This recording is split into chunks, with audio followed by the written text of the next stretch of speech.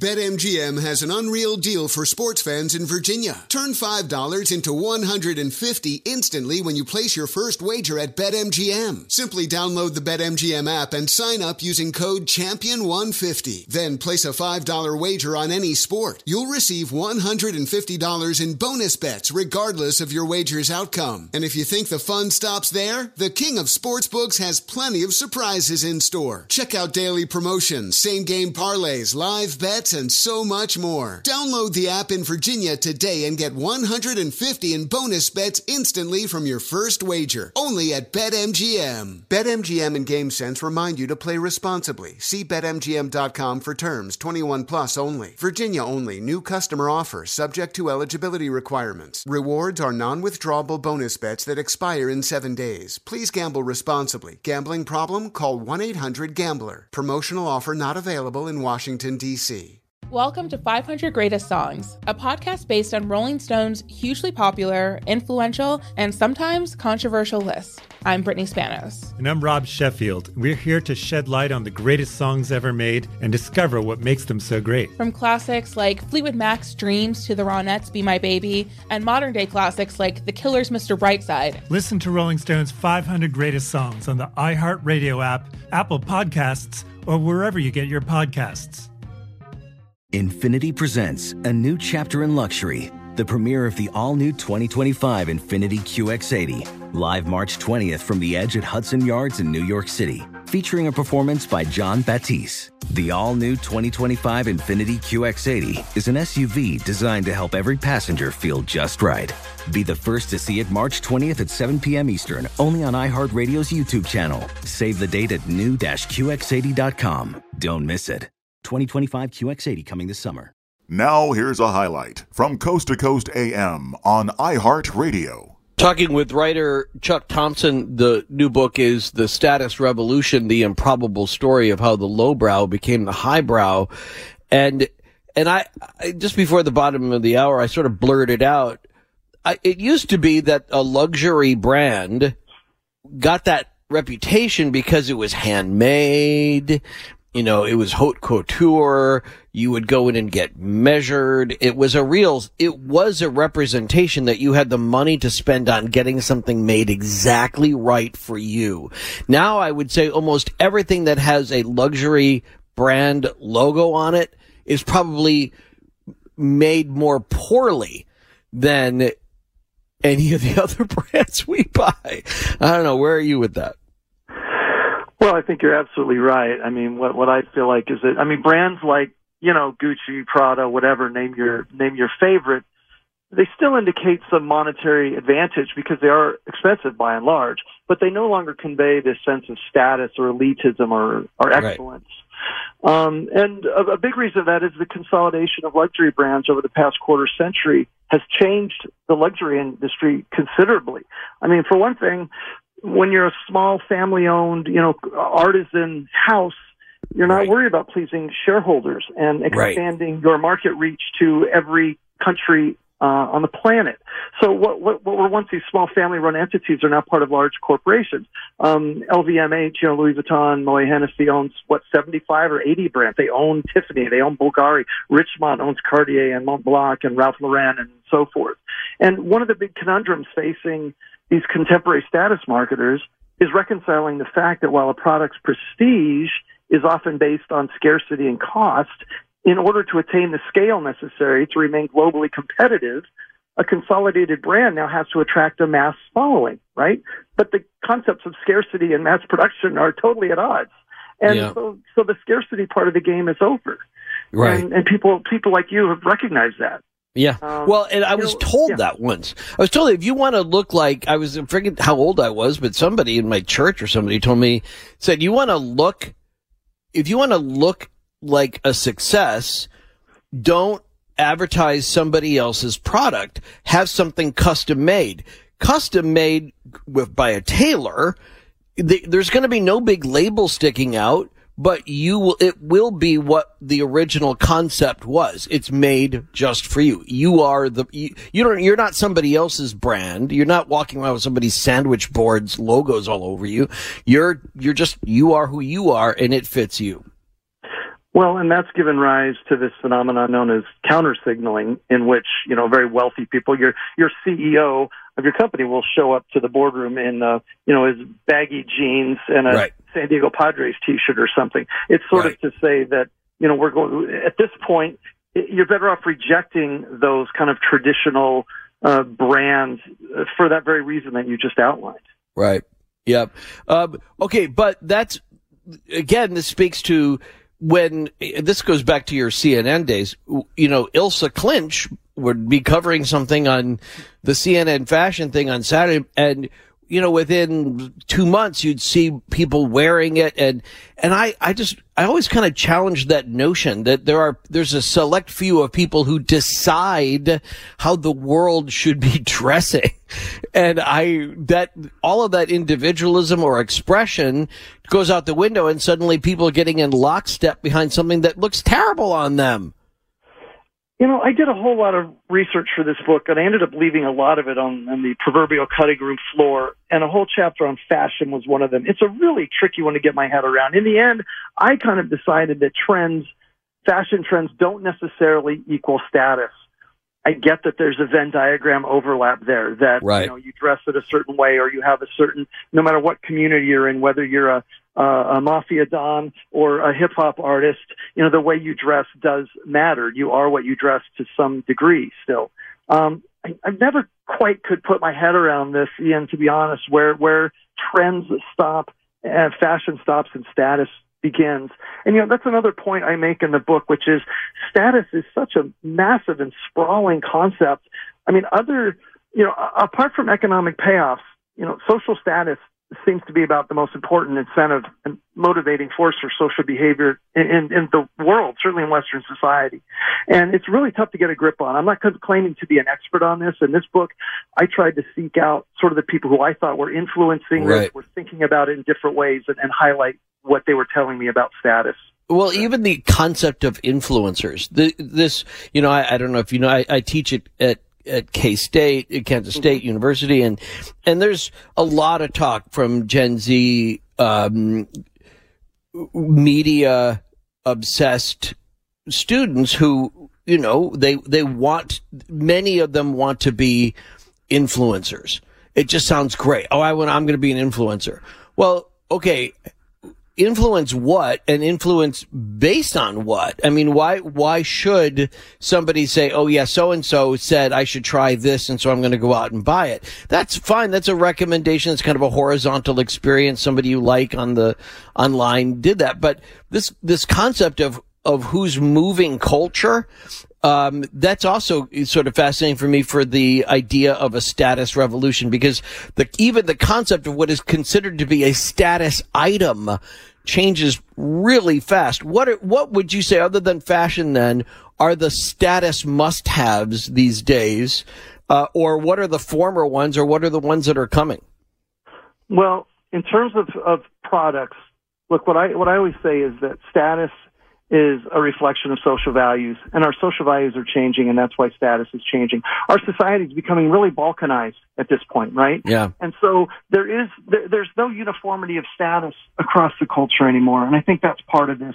Social media certainly plays a big part of it. You talk about influencers. Influence equals power, and that can equate to status. One of the other points I really try to get across in the book is that I think we need to divorce ourselves from this idea that money always equals status. And it's true that wealth and status often do go hand in hand, but there's a lot of other ways that people attain status aside from money. Some of the obvious ones are religious leaders, right? The Pope has no salary, right? Officially, the Pope takes a vow of poverty, and yet the Pope clearly has great status, not just within the Catholic Church, even around world leaders. The quarterback of a high school football team might enjoy terrific status and yet not really have any money to show for it. I like to say, writers often get a decent measure of status conferred upon. They get asked to come on shows like this, and yet there's a very good reason that they often say of writers, he died penniless. Right. It actually probably proves that he was a good writer. Exactly. But to get back to your point, which is, I think there are a lot of different ways that status is being reflected and that people are seeking out status. today that they weren't. And social media is an obvious. I mean, social media didn't exist, 20, 25, 30 years ago.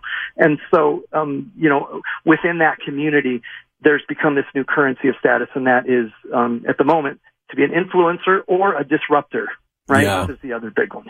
Yeah, and disruptor. Let's just face it. For people, that is one overused term. And when something was a disruption, it's because it came on, and it was so popular and so revolutionary, and it changed the game so strategically for a business that it literally killed off a sector. And the best way to look at that, as we talk about in class, is you look at Netflix killed off Blockbuster. The idea of the corner videotape store, that industry is gone. It just doesn't exist. Whereas at one point, that they were getting these draconian penalties, and you were like, it was almost like court when you would go in to return something to the guy in the blue shirt behind the counter at Block. They'd look at you and you'd have to plead your case on why you'd have to pay $40 for a 2-night rental. and so, but then you compare that, and now that's a disruption. But people say, oh, well, Lyft and Uber, they disrupted the taxi cab industry. No, they didn't. They expanded it. And taxi cabs still exist. And the concept, in fact, what's happened is Uber and Lyft are now more expensive than getting a cab. The idea of the ride sharing is, that's a dynamic pricing thing that people in taxis don't have. There's a set price when you get into a taxi. There is a price that can go up 2-3 times depending on how many Uber drivers are on the road at any one given time. So it didn't disrupt it. It just changed it and expanded it, but taxi cabs are still there. Ian, you bring up a point that's really important to me, and that I think is important about this status revolution, and that is that status is no longer, or should no longer be considered, a zero-sum game. Right. Status has widely been considered this finite commodity, right? If I had status, that meant you had less. And This is the paradigm that ultimately is what the status revolution seeks to overturn. That's great. Status is not just for the gilded elect. It's for everyone. It's an imperative being driven by a lot of different, on a lot of different levels. Witness the dawning of a new era in automotive luxury with a reveal unlike any other as Infiniti presents a new chapter in luxury, the premiere of the all-new 2025 Infiniti QX80.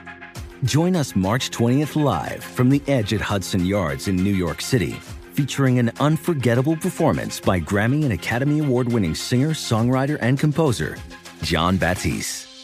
The all-new Infiniti QX80 is unlike any luxury SUV you've ever seen. Smart enough to anticipate your needs, even before you do. Every line, curve, and detail was thoughtfully crafted, so everything for every passenger feels just right. Don't miss it. Mark your calendars and be the first to see it March 20th at 7 p.m. Eastern, only on iHeartRadio's YouTube channel. Save the date at new-QX80.com. 2025 QX80 coming this summer.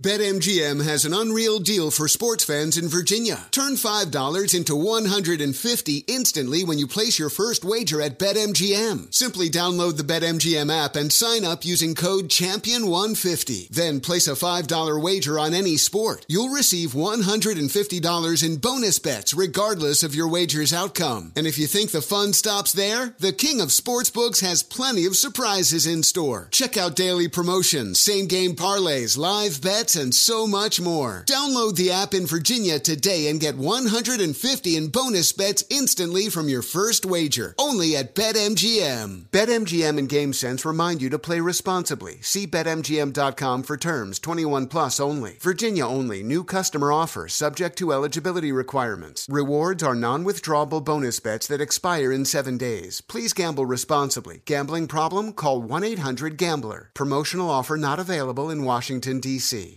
Welcome to 500 Greatest Songs, a podcast based on Rolling Stone's hugely popular, influential, and sometimes controversial list. I'm Brittany Spanos. And I'm Rob Sheffield. We're here to shed light on the greatest songs ever made and discover what makes them so great. From classics like Fleetwood Mac's Dreams to the Ronettes' Be My Baby, and modern-day classics like The Killers' Mr. Brightside. Listen to Rolling Stone's 500 Greatest Songs on the iHeartRadio app, Apple Podcasts, or wherever you get your podcasts.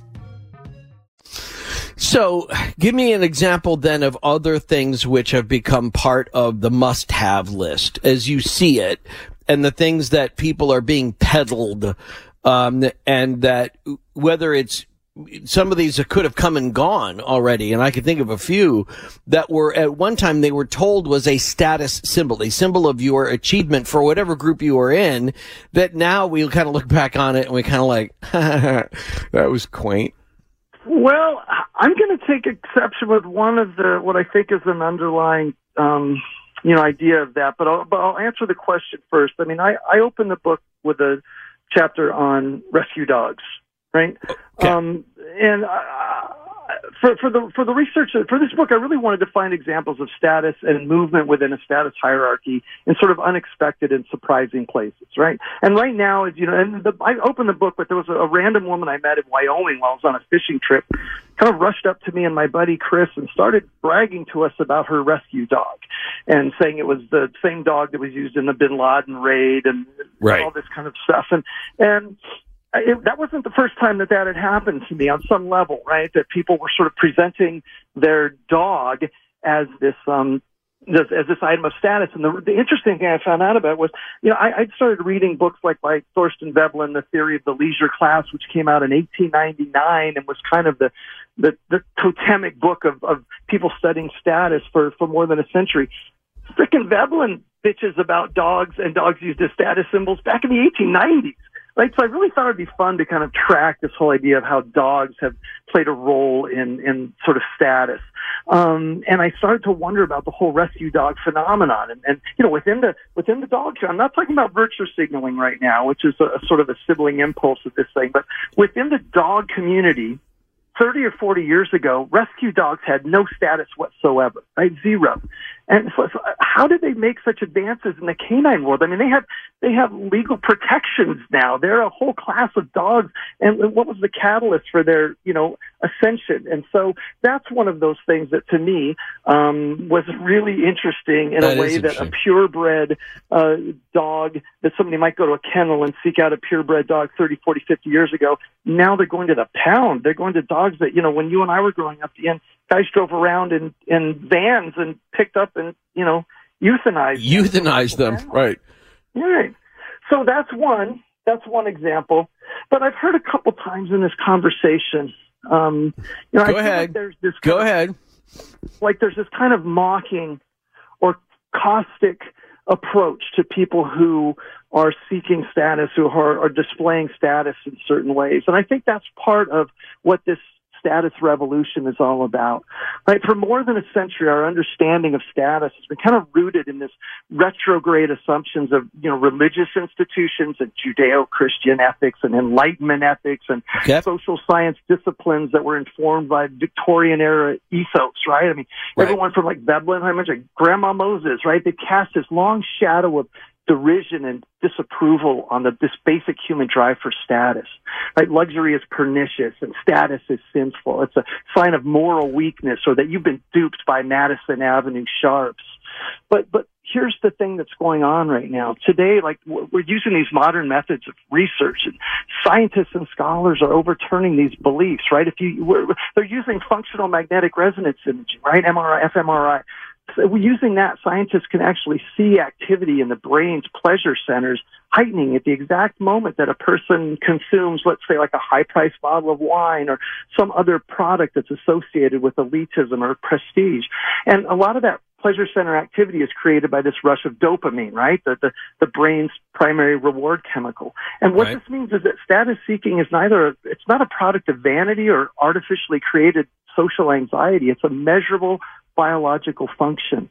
And social critics in years gone by had no way of knowing that, but we can see that stuff now. So rather than mock the pursuit of status and luxury, right? These emerging group of scientists want us to accept status and status seeking in the same way we accept our need for oxygen and sexual gratification, right?